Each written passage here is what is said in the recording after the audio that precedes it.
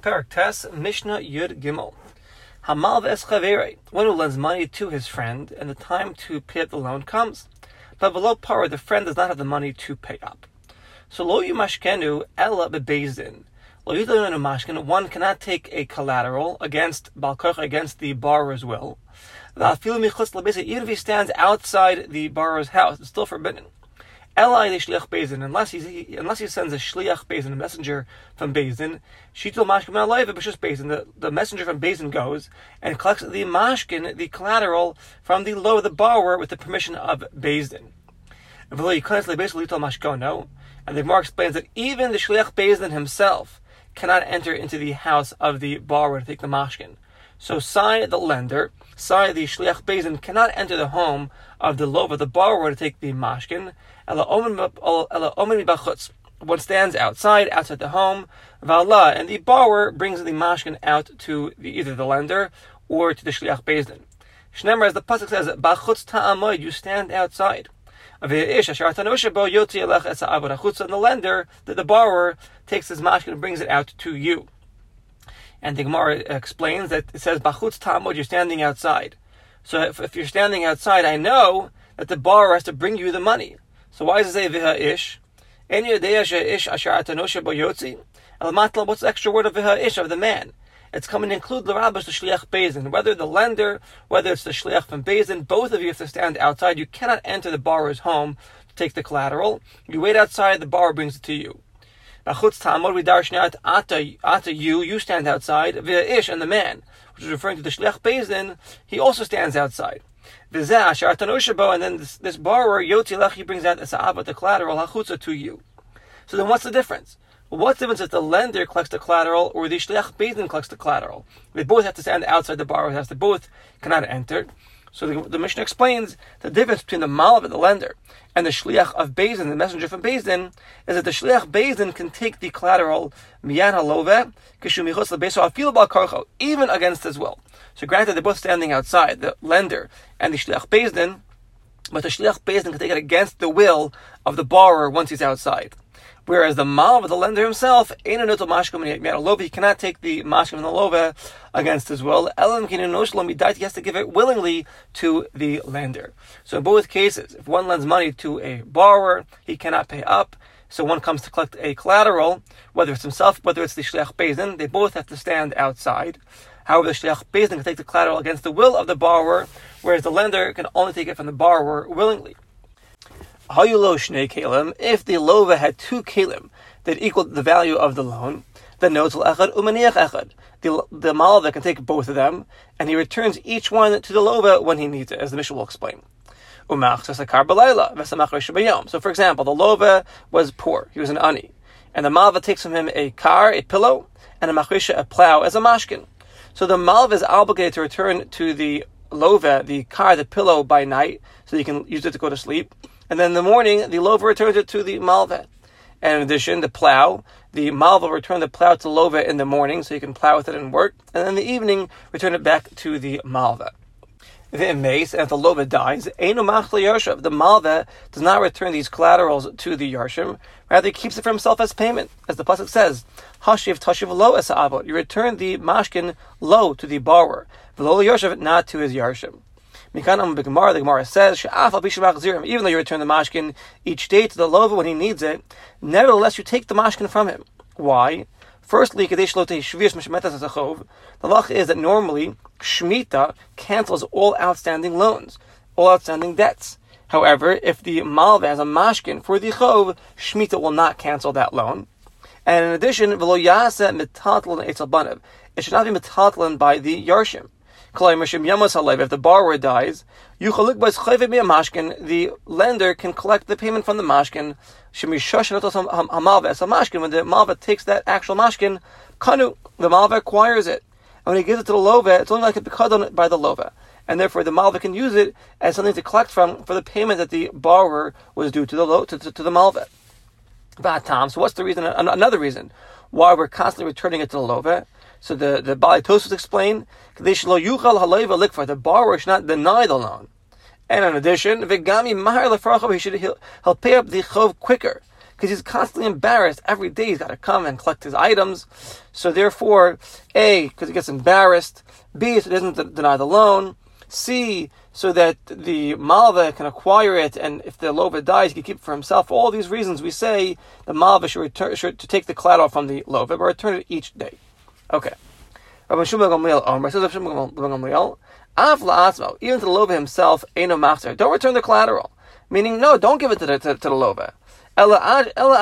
Meaning, shuzman bezdin. Up to 30 days, you can constantly give it back to the lova. After 30 days, after 30 days, enough with this business. Every day it's coming back and forth, picking up his stuff. After 30 days, go ahead and sell it in Bezdin. Mocher sakelim, sell the stuff that you took as a mashkin in Bezdin, and collect your chov from that.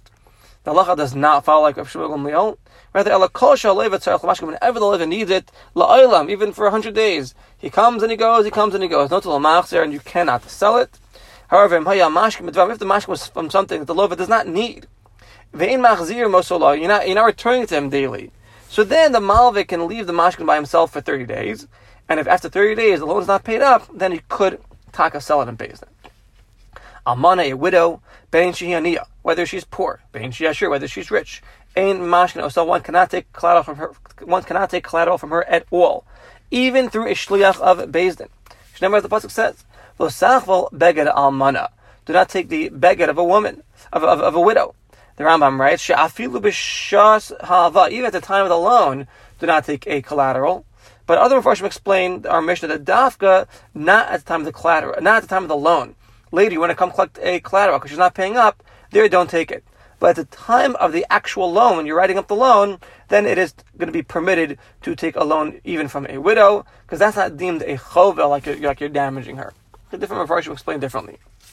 Hachovel es harechayim. One who takes a rechayim, a grinder, as a mashkin.